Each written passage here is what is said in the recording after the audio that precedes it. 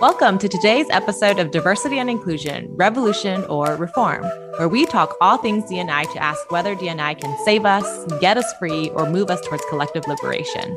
I'm Connie. And I'm David. Each week on this podcast, we'll get into whether D&I is revolution or reform with guests who are D&I practitioners, activists, organizers, or academics and researchers in the field. We talk strategy, mindsets, growth, learnings, and mistakes, and even some juicy D&I confessions, because at the end of each day, we're all humans just trying to do our best. All right, you all. We are super thrilled about our guest for today, Michelle Mi-Jung Kim, because, well, I and Michelle, we go way back, and we haven't actually seen each other in real life for over a decade, but have stayed connected through social media where I have been just kind of following, maybe stalking her for years. So a little bit about Michelle is that she is the co-founder and CEO of Awaken. She is also a recently published author of her newest book, The Wake Up, which is coming this September, you all. So make sure you get your pre-orders in. I know I did. She is also a writer, a speaker, entrepreneur, and a lifelong activist. I know Michelle from over a decade ago, and knowing her then and now, she is all that and so much more. And Michelle, what I got to say to you, looking at you right now, is what I appreciate most about you is how you do things in public, right? How you learn in public, how you grieve in public, how you account in public, how you love in public, which I know takes a lot. So I really want to appreciate that for you as we get started. Thanks so much for being here, Michelle. Thank you so much. This is so kind, and I am thrilled and grateful to be here. And what a lovely intro. We try, only the best. We always get started by asking our guests to share their lineage or their roots in D&I work, diversity and inclusion work. So where did this get started for you? Ooh, that's a complex question. I can start by talking about my lineage, which is still, I think I'm uncovering a lot as I start to delve into my family history, my own people's history, both the diaspora as well as folks in South Korea. So I'm Korean and I'm an immigrant to this country. So I was born and raised in South Korea and immigrated to the States when I was 13. And came to California then. And that really started my journey learning about my own identity in the context of the US culture, history, and the way that the US, history and people see Asian Americans. So I would say that definitely jump-started my understanding of my racial identity, but really my work into DEI or social justice at large began when I started being curious about my own sexuality. I came out as queer when I was in high school, and that was really the beginning of my politicization. And then once I started learning about what it means to be queer, or what it means to be in the liberation work with other queer folks, that's when I started incorporating different types of analysis, whether it was around racism or, ableism. All the other things kind of came after I started learning about the queer and trans folks' liberation work. So that's my sort of journey in discovering myself and how I understood my life and who I am as an immigrant, as a Korean American, as an Asian American, but also as a queer person, as a queer woman. And then my work in DEI really began when I decided to pursue my career in the corporate space right after college. A lot of people ask me, why did you decide to go into the corporate world after graduating from school? Because I don't know if Connie, if you remember, when I was at Berkeley, I was a very active and vocal grassroots organizer, youth activist, doing all the things, causing all the trouble, calling everybody out. And I was the last person that I thought would be going into the corporate space, which felt so counter to my beliefs. And I held a lot of shame and guilt when I jumped into that world. Frankly, and very honestly, I needed the money, and I needed to bring my mom over here from South Korea at the time. And immigrating people here isn't cheap, So I started the process when I was in college and found myself needing more money to be able to establish myself financially and to be able to bring my mom over here through the very cumbersome immigration process. And I chose to work in consulting, not knowing anything. And I chose a company that I wanted to work for based on this list that HRC Human Rights Campaign always puts out every year around the best companies to work for LGBTQ employees. And that company was on the list. So I thought, well, this must be an inclusive company.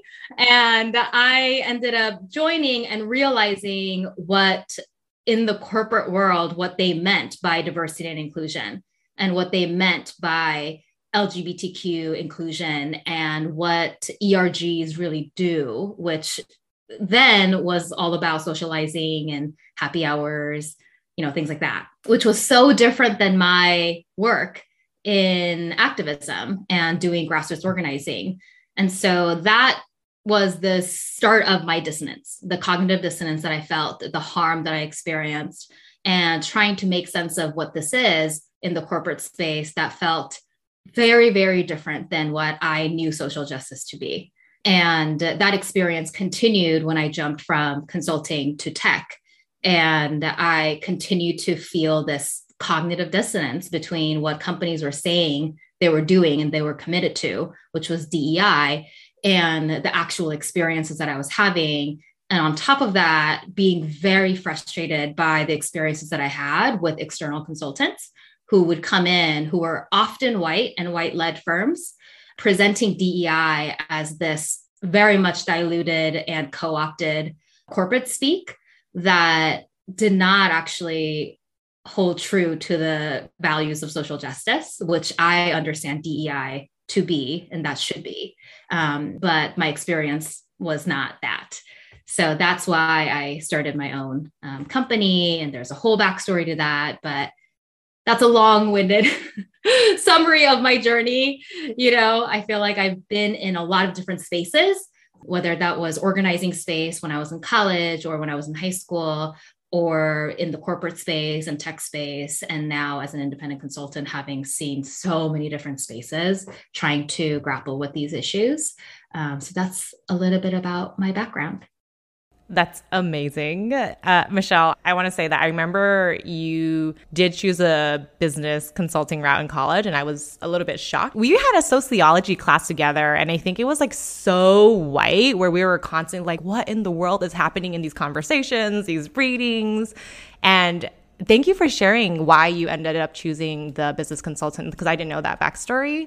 And I think that it is so important to also lift that up, right? Because there are just so many sacrifices, right, that sometimes we have to lift as communities of color, thinking about families and the way that we're rooted in a village of like, how do we protect the people that we care most about and really ensure their dignity and that they can be with us in safety, right? So I didn't know that, and I really appreciate you sharing that piece, because I do think in D&I or in social justice spaces, right, like, if we make money, we're somehow villainous, right? Like, oh, do you actually care about the work if you're trying to profit? But sometimes it's not about profiting, but really about abundance, right? How can we have that spillover effect for the people in our lives? So just wanted to say thank you for sharing that. And you have been in this space for so long. We're curious, what are you currently wrestling with in D&I, knowing that you have started Awaken because you were wrestling with things back then, but what are you still wrestling with, right? Where are tensions that you're moving through? What are you grappling with? What are lingering questions when it comes to D&I space? That's a great question. And I think it kind of links back to what you just said about the sacrifices that sometimes marginalized people make and the choices that we make in order to survive. I think the tension that I grapple with a lot these days, and I think as a community, as a collective, we are grappling with, I hope we're grappling with, is the line between doing things for survival and complicity and accountability, right? At what point am I a sellout? And at what point am I just trying to survive? At what point are we making progress incrementally? And at what point are we giving up on radical change? And I think that is especially for people who are working inside very toxic systems that are exploiting people, which I will say is every system, to be honest. I think people often think that the corporate space is the only or the most evil place. But as somebody who has been inside the toxicity of the nonprofit industrial complex, as well as the academia in different ways, and nonprofit and the government sector. So I've been in these spaces externally, as well as in close proximity to marginalized people navigating them. I want to say that it's not just a for-profit space that needs to be interrogated in terms of the ways that capitalism, white supremacy, and all the different oppressions manifest, right? So I want to just name that. And I think for people who are working inside these systems, trying to create change from within and with existing members of the systems, I think that question around what is truly aligned with our values and our integrity, and when we veer off of that, how do we know? And how do we actually take accountability for it? And how do we celebrate the kinds of progress that actually gets us to where we need to go versus premature, self-congratulatory type of indulgence that sometimes I see in this space. And so that's what I've been grappling with for multiple years now, doing this work. And I think it's something that as people who are doing change work inside systems that everybody needs to be very conscious about. And I think that is the tension that's spilling over into the discourse right now, where a lot of the critique that's happening around DEI is that it's work that is actually supporting or giving excuses to the bad actors or the harm that's being caused. And DEI is nothing but a blanket to kind of cover that up, and a tool used by those people in positions of power who are just exploiting it. So I think just acknowledging that that is there, and there's some real valid critique because I've seen how that work manifests. And, I'm trying to be very cognizant of how we are doing our work and how my team is doing their work. But, being vigilant about it, I think is really important for all of us to keep in mind. Yeah, I think about how I am, a little bit younger in the game from you, and you have built a team, right? And in building a team, like you're creating systems, right? And as you are teaching this work about diversifying workplaces, being inclusive, creating equity, how have you struggled to, and I imagine it's a struggle, so if it hasn't been a struggle, you can push back on that, but how have you struggled to create systems, create relationships within your context as you are both teaching, but then also modeling the work in your day-to-day interactions? That's such a good question. And, building a team and actually having navigated the system as an entrepreneur, as a small business owner, I've learned a lot about how our systems are actually designed in order to make equity and inclusion and justice more difficult and accountability more difficult. Even something as simple as providing, maybe not simple, because it wasn't simple, providing health insurance for your employees. In the early stages, I couldn't provide health insurance benefits to people who wanted to join the company. So then I have to make trade-offs and sacrifices. Do I hire people who don't really need health insurance? But what does that mean for the kinds of people that I can actually bring in, right? Because then I'm certainly negating a whole bunch of people with marginalized identities who depend on having health insurance in order to be able to work. So things like that, right? Like if we think about who we're actually excluding because the systems have been designed to make it really difficult for us to incorporate all the people that we want to incorporate and all the people that we want to work alongside. I think that was the biggest learning and the biggest tension for me to grapple with as I was building the business. And it's a continuous struggle, right? And I'll tell you, I've been in the midst of transitioning our business model. So I realized that it's really difficult for me to stay in alignment with all of my values and take care of my own needs as a human being while building a traditional sort of company structure where there is sort of the seniority and the hierarchy and the payroll. And, in order for me to be able to ensure that people are getting paid on time, then I have to do a certain number of hours of work in order to make the sales. And I have to pitch to certain businesses. Like all of that is a machine that you build and you become entangled in once you get going. And I realized early last year that was really killing me inside and physically.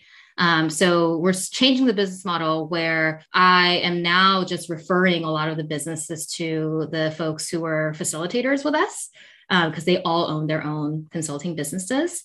So that I am no longer in the center of operations. And I am no longer sort of the person who is, in charge of everything, but rather it's more of a, decentralized model. So that's been a pretty big shift after 3.5, 4 years of running the business as a pretty traditional model of a corporation in terms of the way that it was set up, to now just looking to deepen the partnership network of people who I get to share work with and who I get to partner and collaborate with. And that's been a lot more freeing for me as now back to being almost a solopreneur, being more focused on the actual craft of developing capacity and developing curriculum for people to be able to utilize. It makes me think a lot about how you're, in some ways, and I don't know if this is the right way to describe it, but you're really shifting into a interdependent, network abundant model, which I really love because we don't think about that when it comes to building businesses, right? Launching and being entrepreneurs. And I think that it's interesting because there's this mythology around if you are, and I think you're famous. I don't know if you consider yourself famous. I don't know. That's a weird word. Famous is a really weird word, but I'm Insta famous. But I mean, you're a published book. You do keynotes. You are invited to speak. People crave the things that you say, which I think is just such a, also just a privileged place for me to be able to bear witness to your journey. But the mythology around this is that you don't need to be taken care of, right? Because you're the strong person that's got it all down. You're leading a company, you've launched a company. And even when you're talking about, that line where you're constantly thinking about and grappling through, when do I cross a line? When do I shift the line? What boundaries do I set? How do you, this is a really big question, how do you kind of navigate your own self and community care being so public, which is a gift to all of us, right? But it's so public and I can imagine it just being taxing on you. How do you manage your self-care, support, your own learning, your own accounting? Yeah. Oh, it's tough. I will say that I am not very good at it.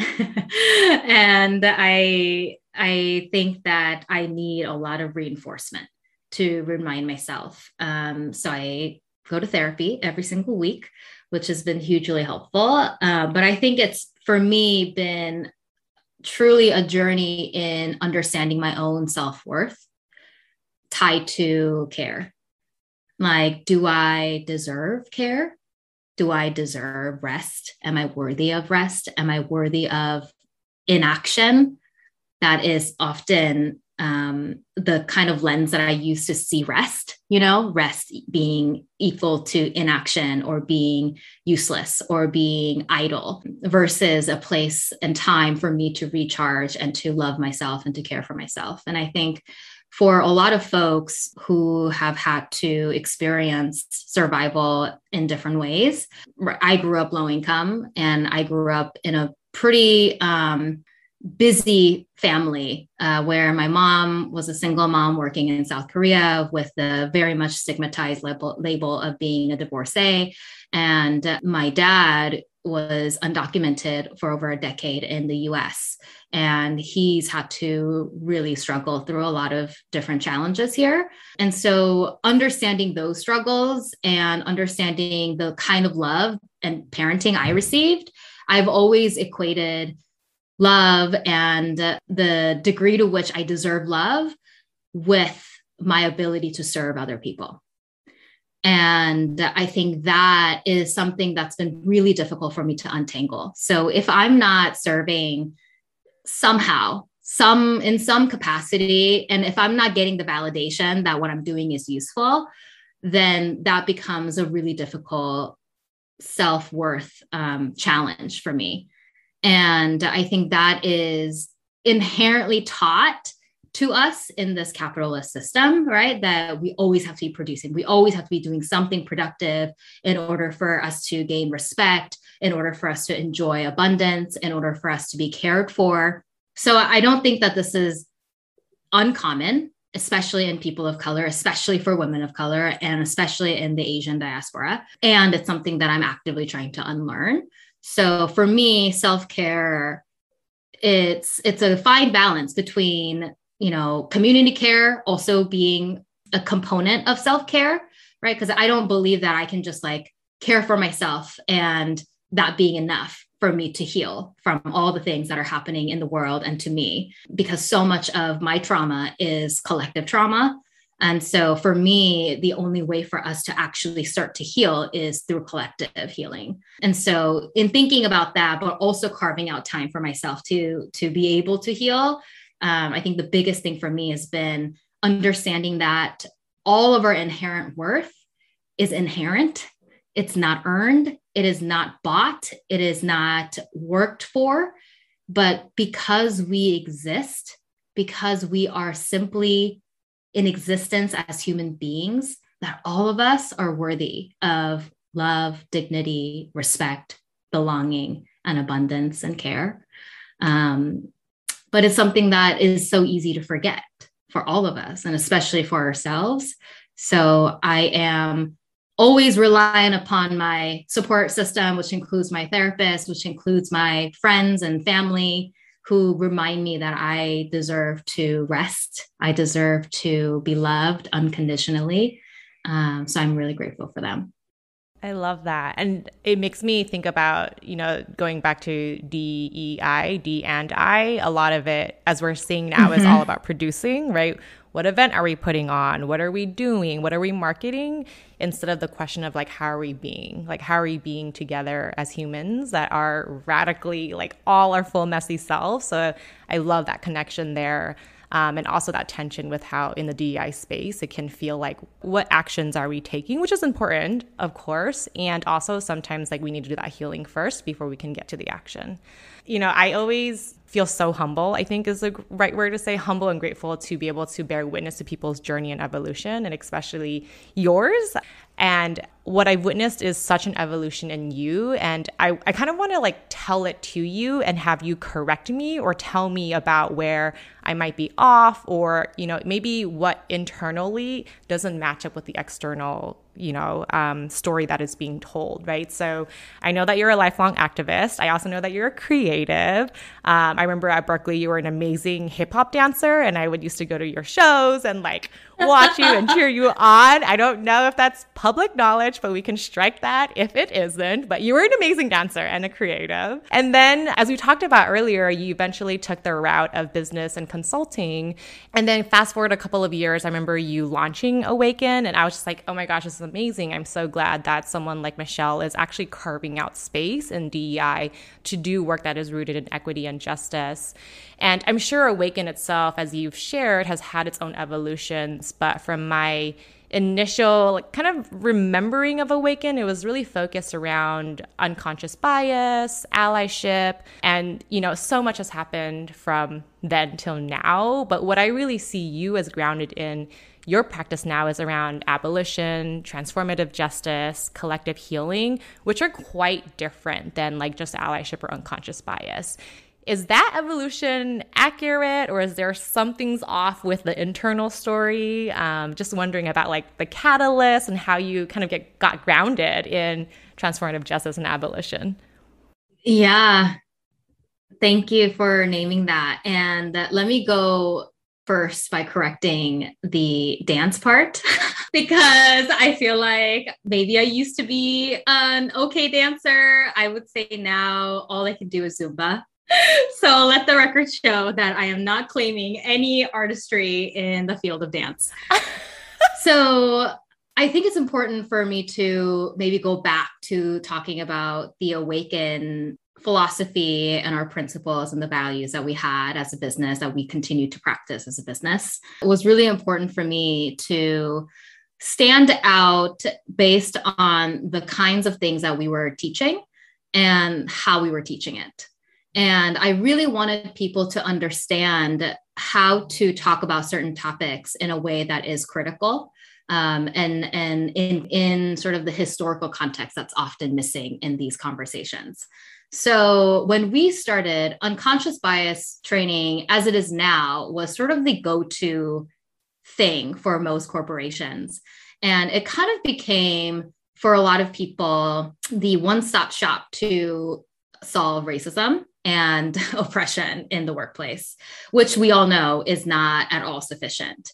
So the way that we chose to do unconscious bias training often was in having that be in a sequence of different types of workshops that we were doing. So number one, we were really clear about being a company that really focused on education experiences. So most DEI companies that you see out there will claim they do everything from assessments to training, to strategy work, to focus groups, to policy work, and just end-to-end everything, which I think very few firms are really successful and excellent at all those things. So from early on, what I wanted our company to be known for is we do a really great job at educating people on certain topics while acknowledging the limitations of what one training experience can provide.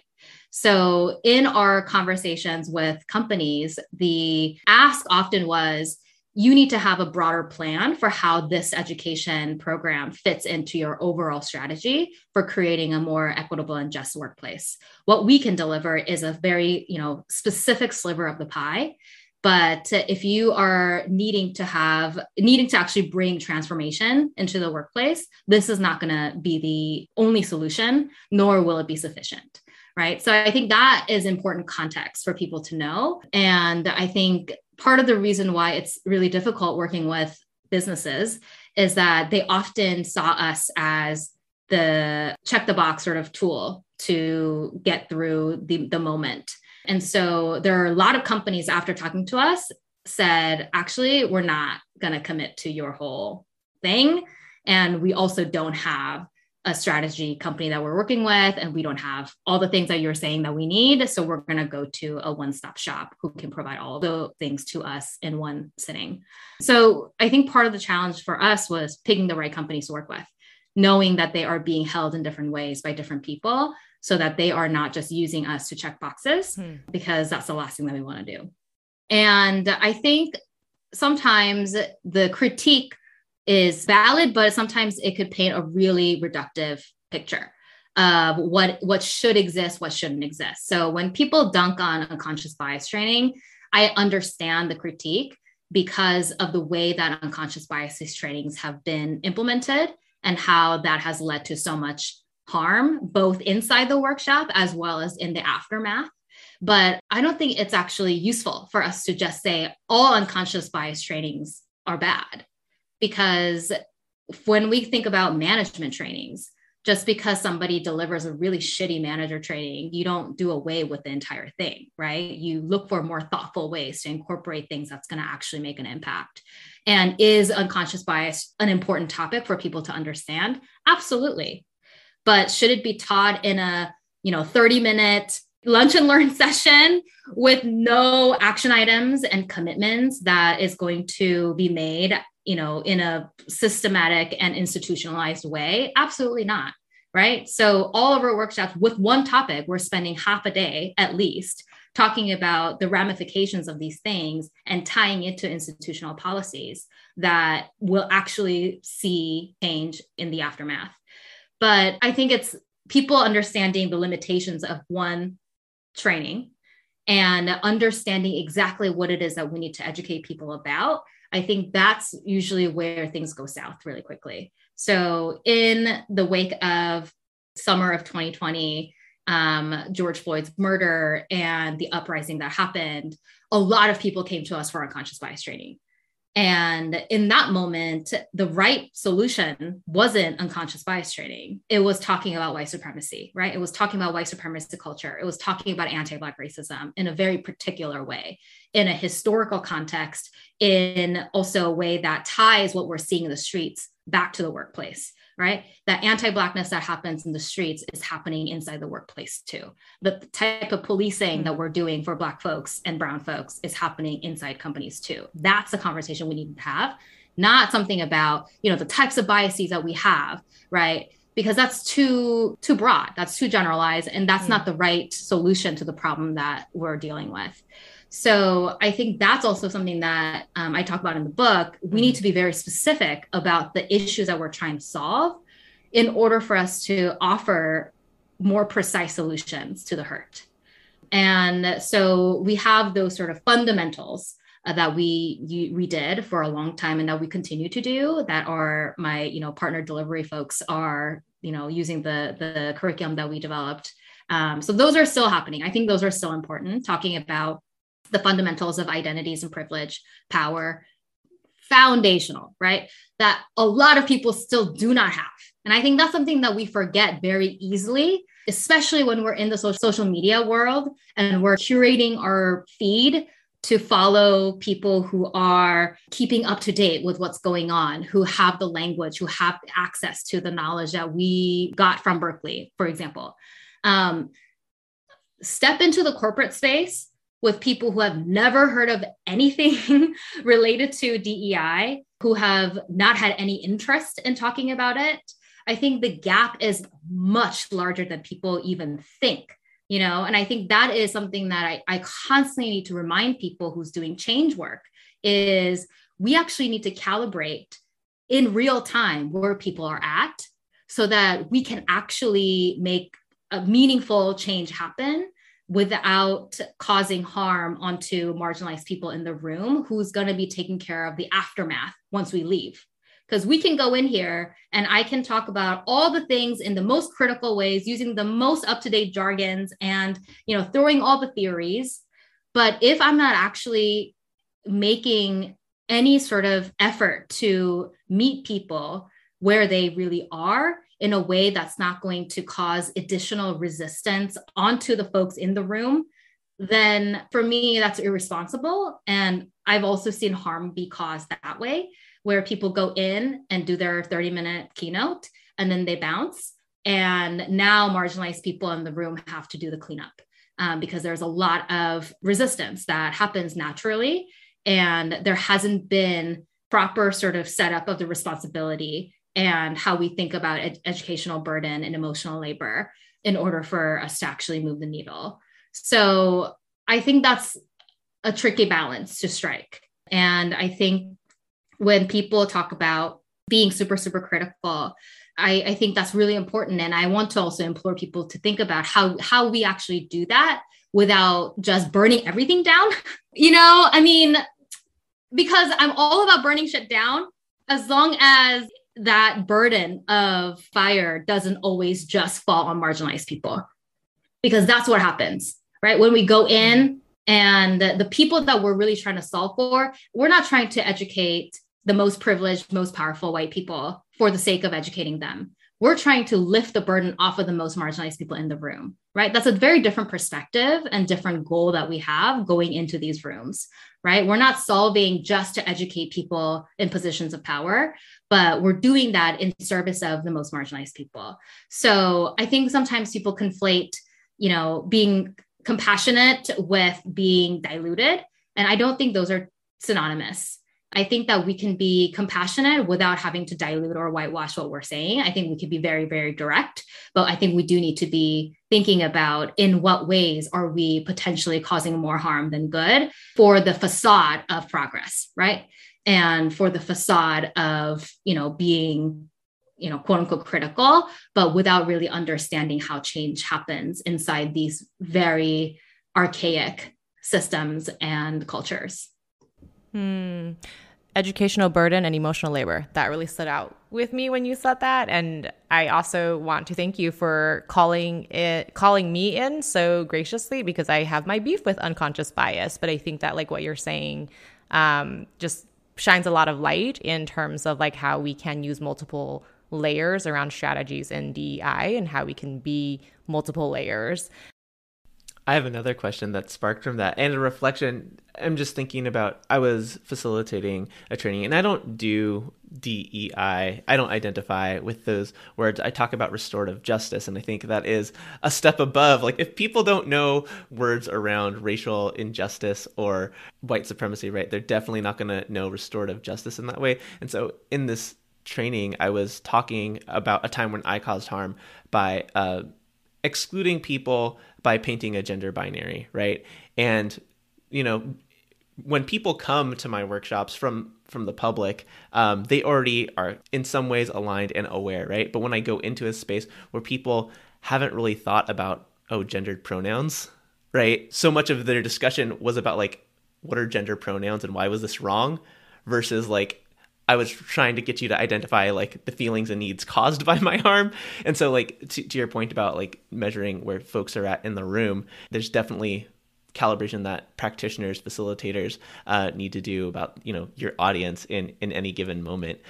Now I've got the segue to that question, Connie, which is, you know, sometimes folks who aren't as aware think about diversity and inclusion simply as like representation, right? I don't want to just read from your book, but you did share an excerpt last week on Instagram talking about the limits and benefits of representation and when it's beneficial and when it is not enough. And I'm curious if you wanted to give people a sneak peek into the book that is coming out on September 28th, pre-order, link in the description.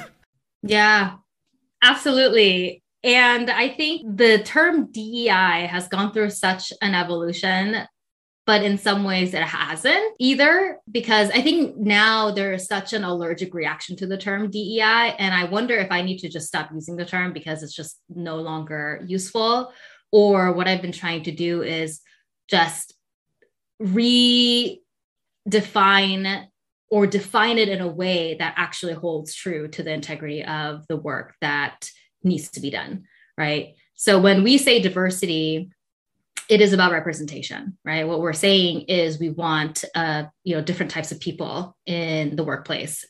Where people, I think, fail around that understanding is the need for representation in the first place and how historically there's been categorically excluded groups of people because of systemic oppression who, for them, it was an impossibility to hold positions of power. And therefore, we need to have a concerted effort and strategy to then undo that historical harm by creating access for people to exist in these positions.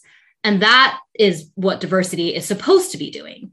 But instead, people have misunderstood that or dropped the entire historical context to thinking this is just about collecting different types of people for the sake of having a good looking careers page, right? There is no substance to that understanding or a deeper why behind why representation is an issue in the first place.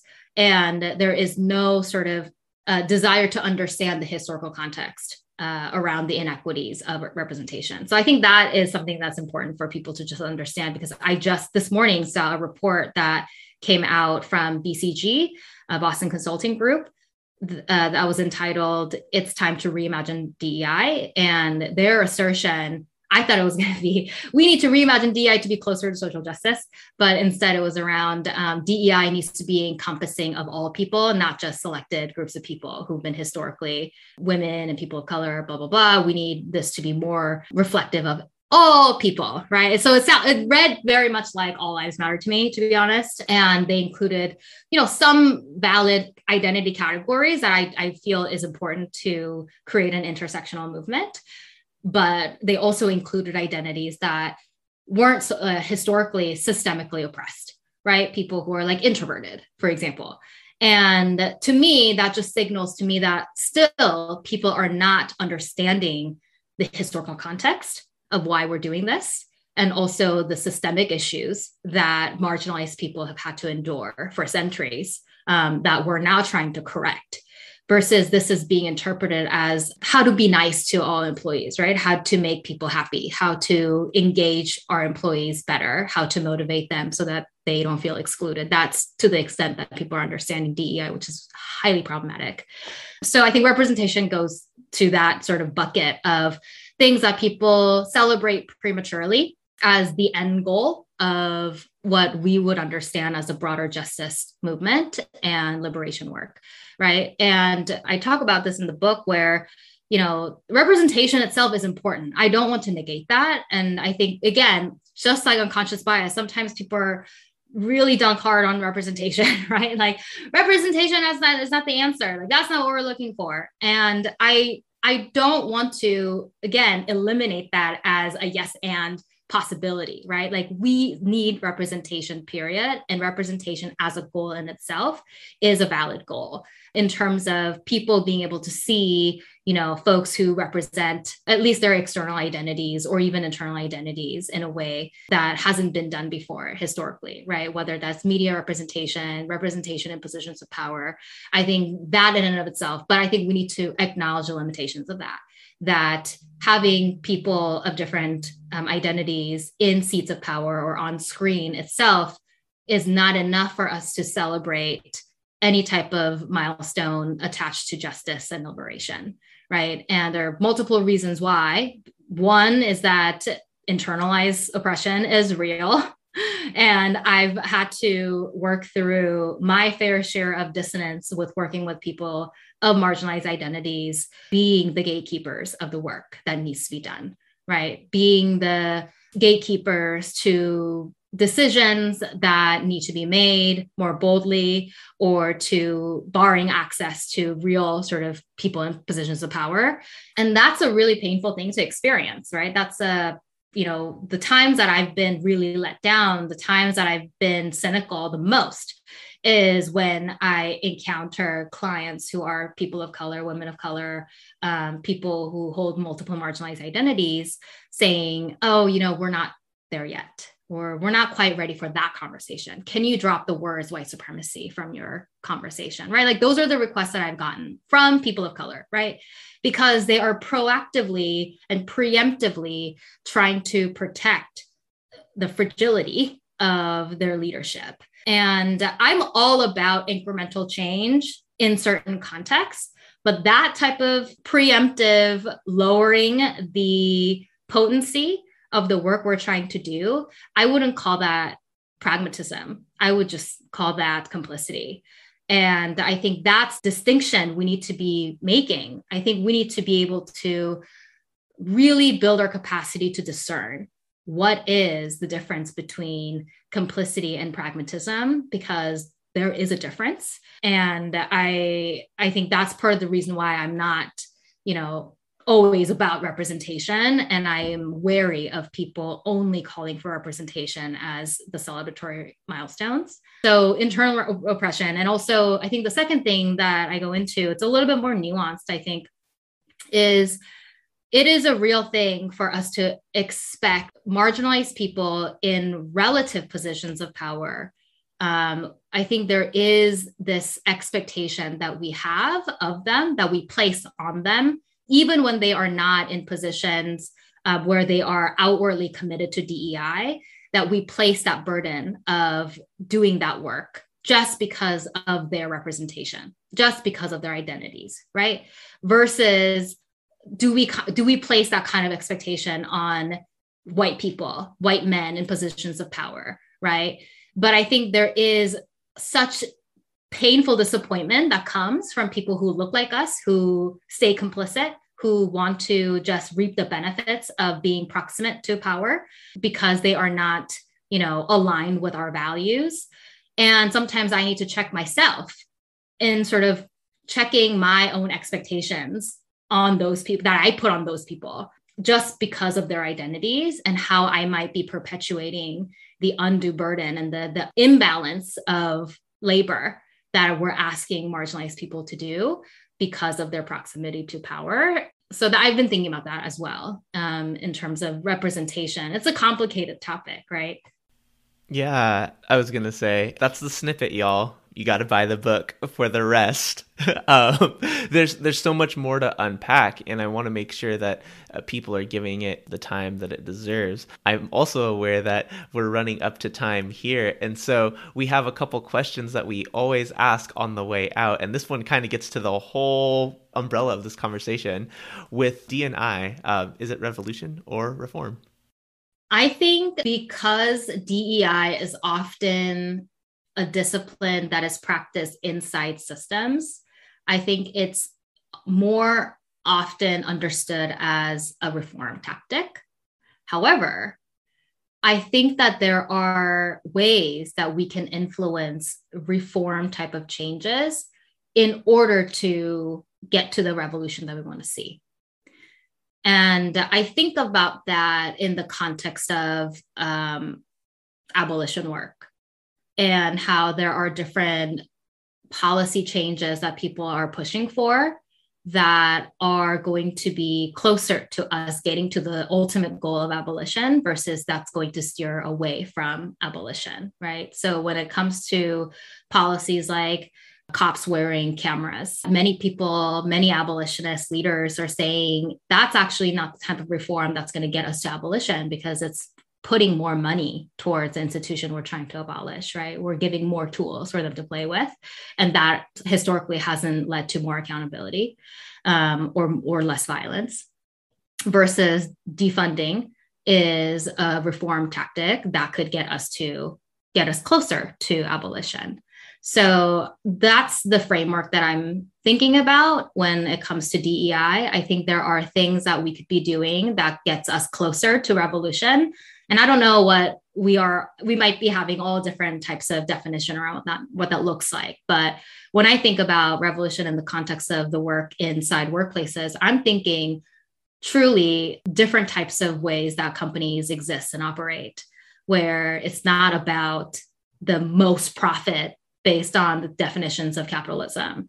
But is there a world where we can see companies working in a more interdependent manner with their workers, where we are doing away with some of the toxic things that are inherent in the system? So that requires us to actually abolish the whole thing, to just uproot the entire thing and reimagine it from scratch.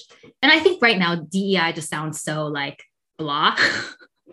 Right? Like whenever we talk about DEI, it just sounds like, like there's like a faction, like DEI factions, like listen, y'all are sellouts, y'all are corporate versus like, anti-racist trainers or anti-oppression training. It's like, okay, but like, let's actually look at the contents of what we're doing, right? Because I think it's sometimes we get bogged down in like the labels and we end up losing the criticality of actually looking at the work that's being done. So I'm much more about like, can we actually get to the foundation of what it is that we're trying to do and do it thoughtfully, do it critically, do it with accountability.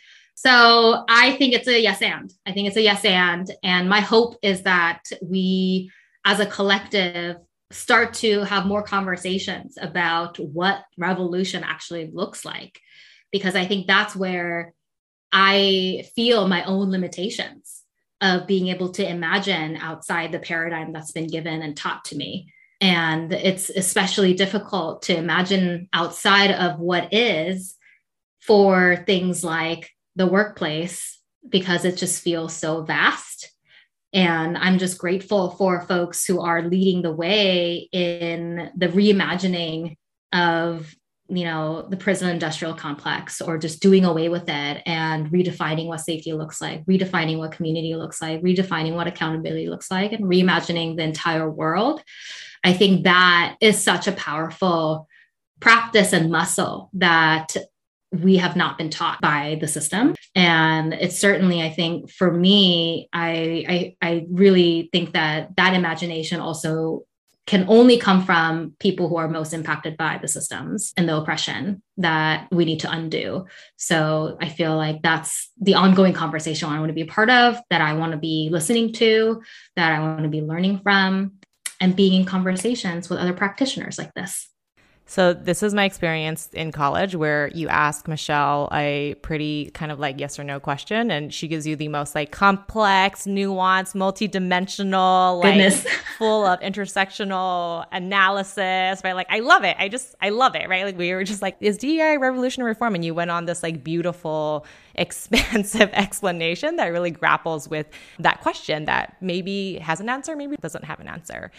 We do have one more closing thing that we love to do with all of our guests, and it's essentially called a DEI confession. So you can think of it like being in a confessional. This is where you can share something funny that you think back on where you're like, man, I can't believe I used to do that or say that, or something that you made a mistake about as a practitioner early on, or even not early on, like even now, because I definitely still make mistakes here and there. Or maybe even something that feels like you're ashamed of, like it's a hard truth, a shadow that you're still working through. You can go as light as you want or as deep as you want. It's up to you. I'll give you a second to think about it. David, do you want to kick us off with yours? Yeah. As a facilitator, right? I was doing things in person over the last couple weeks, and I have to say, as much as like, as the restorative relationship person, I'm supposed to say, oh, it's so good to be back in person, getting to see people. I really missed Zoom, not just because like it's my desk is, 20 feet from my bed, but also the ability to cut off conversations in breakout rooms and eavesdrop really well into conversations. Like I really missed that. So, as much as it's good to be back with people, I do miss Zoom. I miss it so much. I hear that. Do you have one, Connie? I do. And it's about Berkeley. So I, in Berkeley, and also probably after I graduated from Berkeley for a few years, in the DEI spaces and social justice spaces I moved through, I definitely threw around Berkeley and the fact that I was an ethnic studies major and peace and conflict studies majors for clout in social justice work, where it was kind of like, oh, I'm so woke because I went to Berkeley where there was all this protest and activism. And, I think back on it now and I'm just like, what did all that mean? Like, I think that what spurred this is actually recently in thinking about abolition, where in Berkeley a decade ago, I had read all this work from Angela Davis about abolition, and I thought I got it then, but I feel like I'm just walking through the door that she opened then now, right? So like I'm like 10 years later, and now I'm walking through the door to really get it in a different way. So that was me. Definitely threw around Berkeley like it was like a badge. What about you, Michelle? Oh, I feel like there are so many. I actually share a lot of my own mistakes and vulnerable moments in the book. So there's another plug. If you want to learn about all the mistakes that I made in my life. I mean, it's an ongoing thing. Truly, it's such an ongoing thing. And I find that as I do this work year after year, it illuminates more of my I don't want to say blind spots because that's the word that I'm trying to replace, but my gaps. And I think that makes me want to be more thoughtful about my words and what I do and what I share, what I don't share on social media and things like that. Because I think when I was in the corporate world right after college, the way that I thought I stay true to my values and the way that I stay true to us and the movement that I came from was to be hypercritical without thinking about change, like context or progress. That's what I held on to because I felt so ashamed of being part of the system that I was so loudly condemning that I thought the only way for me to not be dirty like those people in the system was for me to just call out shit left and right and to actually make other people feel ashamed. So I think I did a lot of finger pointing. I think I was much louder of an advocate when I was in tech and when I was in the corporate space internally, but not necessarily in the most effective way to drive change. And I sometimes think about like how many people I shamed out of this work. And out of what? Out of my own anger, which is totally understandable. So I don't want to like say that was bad or wrong per se, but I also wouldn't call the things that I did, the way that I tried to change things, I wouldn't necessarily say that was productive or strategic for the end outcome, because nothing changed. It's just people checked out, and I became very cynical. And I think that is probably the worst place for change agents to be, is being stuck in cynicism, to believe that change is actually not possible, that people can't change. So what's the point? Systems can't change. So what's the point? And I think that's a really dangerous place for people to be. It was for me. And I think I became very, very cynical working in that toxic culture where I just gave up on other people. And usually that also means that you're giving up on yourself, right? So I think I was so deeply entrenched in my own shame that I was projecting that outward in all kinds of ways that ended up making me the kind of gatekeeper that I talk about these days. And I'm curious about what I could have done, because I was so hurt, right? I was in a lot of pain when I was going through that experience. And because the workplace was so toxic, I don't know if there was any other sort of way, like, for me to actually do the change work from inside, which is also another topic, right? I don't actually think that people inside these systems, unless it's their job, I don't think that it's fair for us to expect marginalized people to take on that emotional labor burden, to be compassionate or to educate people, right? It's not their job.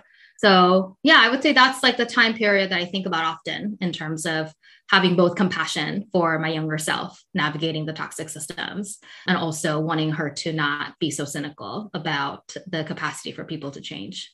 Thank you for that. Again, like what I most appreciate about you is just how you do things in public, sharing here, and also excited to read the book and check out the book. I got the pre-order, so I'm waiting for the day it drops. Y'all are so good at hyping this up. I gotta hype you, man. And to the last question, we already know the answer, but how can people support you and your work in the ways that you want to be supported? Pre-order. Oh my goodness. It is such an uncomfortable thing, though. I'm not even going to lie, to ask people to do things for you. I think that's part of the unlearning that I'm trying to do, is to ask for support. Oh, it's so hard, y'all. Well, for sure. Who is this book for? Tell them why. Oh, that's such a good question. I wrote this book for people who genuinely want to change. And that includes people like me. And, this is yet another binary question that I always try to weasel out of, which is the intention versus impact, right? I think that's sort of right now, the sort of discourse is around intention doesn't matter. It's all about the impact. But I want to be more complicated. I want to complicate the narrative a little bit and say that I actually think that intentions do matter. I think intentions for people to want to change, I think matters in how we repair the impact. Because I don't think that one can really practice accountability unless there's willingness. And I think intention in that case is everything, right? Do you actually have the intention to change and to repair harm that you've caused? And I think that's the prerequisite for that I write about in the book, is that if you want to journey with me in this transformation work and this work of social justice, then for me, the prerequisite is your earnest desire to change, not the performative virtue signaling being the goal, or trying to, get away with harm that you've caused, but that genuinely you believe that transforming yourself is possible along the way to transforming the world. So those are the people that I'm trying to target. I'm not trying to get this book into the hands of folks who are way far from my values, right? People who are just determined to continue the structures that are violent. But I'm interested in working with people who have the intention of transforming themselves in earnest and sincerely and genuinely. So those are the people that I'm trying to reach, and getting people who are interested in getting the foundation solid before rushing out to doing things in a performative way. You heard her, y'all. If that's you, if that's someone in your circle, that pre-order link is in the bio. Michelle, thank you so much. The description, I've got Instagram on the brain. Thank you, Michelle, so much for your Thank time, you. your stories, sharing your experiences. It was really a privilege to get to hear from you here in this space. I'm honored. It was definitely not enough time. It never is. It never is. I love being in conversation with folks. Thank you so much for hosting and for creating the space for us to be able to unpack things in a complex and nuanced way. That was such an amazing conversation. I'm so glad you were able to connect with Michelle for our very first episode of D&I, Revolution or Reform. How do you feel? I honestly feel a lot of energy buzzing because there's that personal connection and having not seen her in real life for over a decade. But also I, as always, learn a lot whenever Michelle is sharing and just I don't know, weaving in stories of her personal experience with her professional experience. I definitely felt that kind of weave in that conversation. What about you? Yeah. Well, I was going to say, let's start with you because you did have like that more of a background with her. Like, what were some of the like highlights from your learning? Yeah. I think that I was pretty surprised in the story she shared about why she chose to go into business and consulting when we were having that conversation. What I really appreciated is how she shared that cognitive dissonance she had when she went into a company thinking that they were doing diversity, equity, inclusion work because of whatever slogan or mission or PR the company had. But then actually being there and living through that experience, it wasn't that way. And I know for myself, I felt that when I was working. And I also know that when I work with clients and organizations on almost any spectrum of DEI, they also express that. So it's a common theme that I think that just shows up a lot when we're talking about DEI. Yeah, and you and I have had conversations about, what can we actually expect organizations, companies, corporations to do? What needs can we ask them to meet? On some level, I think a lot of DEI work results in more compassionate capitalism, or in other words, more compassionate like overlords. And like people are trapped in the system. And as we think about, our practices of restorative justice and healing justice towards collective liberation, it's important to make sure that like we still have that in mind, but we need to leave on-ramps for people at the low risk levels. And I know low risk is relative, but if we have an on-ramp for people to address unconscious bias, that's probably easier for someone who hasn't been exposed to these ideas than to say like, let's dismantle white supremacy right off the jump, right? Like we need to attack the problem at all of the levels, but we can't just expect people to be where we are. I think for me, there's this acknowledgement that I didn't always have this consciousness of systemic oppression and my complicity, even as a person of the global majority in that. And so like, it was a really great reminder for Michelle that like, we need to be doing this work at all levels. Yeah. Yeah, I really actually appreciate that reminder because I have a lot of feelings about unconscious bias trainings, which I also shared. But her call in about, everyone has to start somewhere and we need to meet people where they are at is an important reminder for me. Though I will confess here that it is very hard for me sometimes to meet people where they're at if there's fragility or if there's something else happening. And so I think part of what I'm excited about for you and I, David, is that restorative justice and healing justice can provide a little bit more of a container where we can meet people where they're at, because it is so much about the relationships. It is so much about the community connections. It is so much about healing and repairing some of the harms that makes it hard for us to meet people where they're at, which I know shows up for me because I have been harmed before. And I think that shows up in ways where it makes it hard for me to meet people where they're at, but something that I'm also working on myself. How have you overcome that in any situation that you're comfortable sharing right now? Yeah, that's a really good question.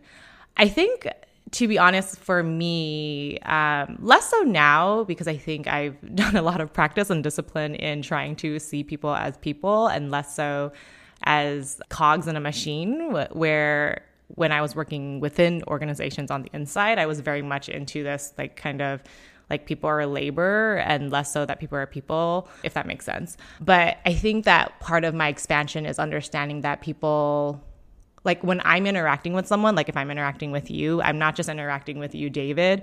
I'm actually interacting with you, David, who has been socialized within all these different systems and structures and conditions. And sometimes it's not your fault, right? There's no malicious intent. It's not like you chose to be socialized in this way. So having that understanding around like, oh, it's David who has been socialized by all these different structures, right? That's who I'm actually interacting with, and gives me a little bit more expansion and generosity to connect and meet you where you may be at, if that makes sense, right? Like that's something that I've been thinking a lot about. It's just like, it's more than just the person. Like your human experience and identity is really important, and you're not in a vacuum, right? So that's kind of like one way for me. Anything for you? Well, I like what you said there, right? It doesn't excuse the harm. It doesn't excuse the impact of the harm, but it does allow you to humanize the person on the other side. I'm thinking about situations where I've caused harm and being socialized by patriarchy, right? I'm a cis dude, and how that's caused harm. And while that was not my intent, I want to be in good relationship with the person that I harmed. Like that is what happened. And so it is okay for someone to harshly call out that harm, and I'm never going to judge someone for the way that they call out harm. It's easier for me to get to that point of like not being defensive and wanting to repair when someone's like, I've been hurt by this, and like these are the ways that I've been hurt, and these are the reasons why.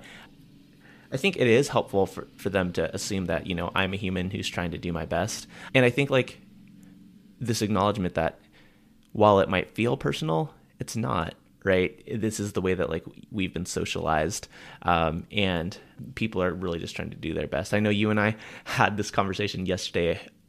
I think it was yesterday about like, it was something to the effect of like, you know, are humans like inherently like good or selfish?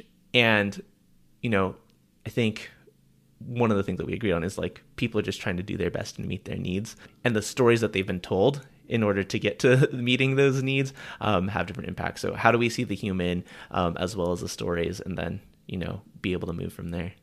Yeah, I love that. And I think that last thing about Michelle's that came to mind as you're talking, I think Michelle's conversation with us and how she weaves her different pieces of her life into the work that she does is that we don't lose focus on how at the center of DEI work, right, whatever that DEI work is, actually humans, right, like human connections and humanity, and not just the metrics or the quantitative data or the fancy buzzwords. And so, yeah, I love that there is that focus and centering of like, what is the human experience and how we can lift that and ground into that and anchor into that when we are able to actually do some DEI work together. Absolutely. You know, we are at the end of our very first episode, having a human experience. But, you know, we've had this conversation with Michelle. We've had this conversation with each other. We also want to be in conversation with you all. So if you want to be a part of this conversation, you can definitely comment and like and review and share on social media, on Apple Podcasts and Spotify and all those things. But you can also email us at revolutionorreform@gmail.com. Thoughts, feedback, questions, and if you want to be featured here on the podcast sharing one of your D&I confessions, you can send us a voice memo, and you might be featured on the show. Yes, and this was our first episode, so I am celebrating that and celebrating us. Thanks everyone for tuning in, and we'll see you next time. Thanks for listening. We'll be back with another episode next time. We'd also love to hear from you. Is D&I revolution or reform?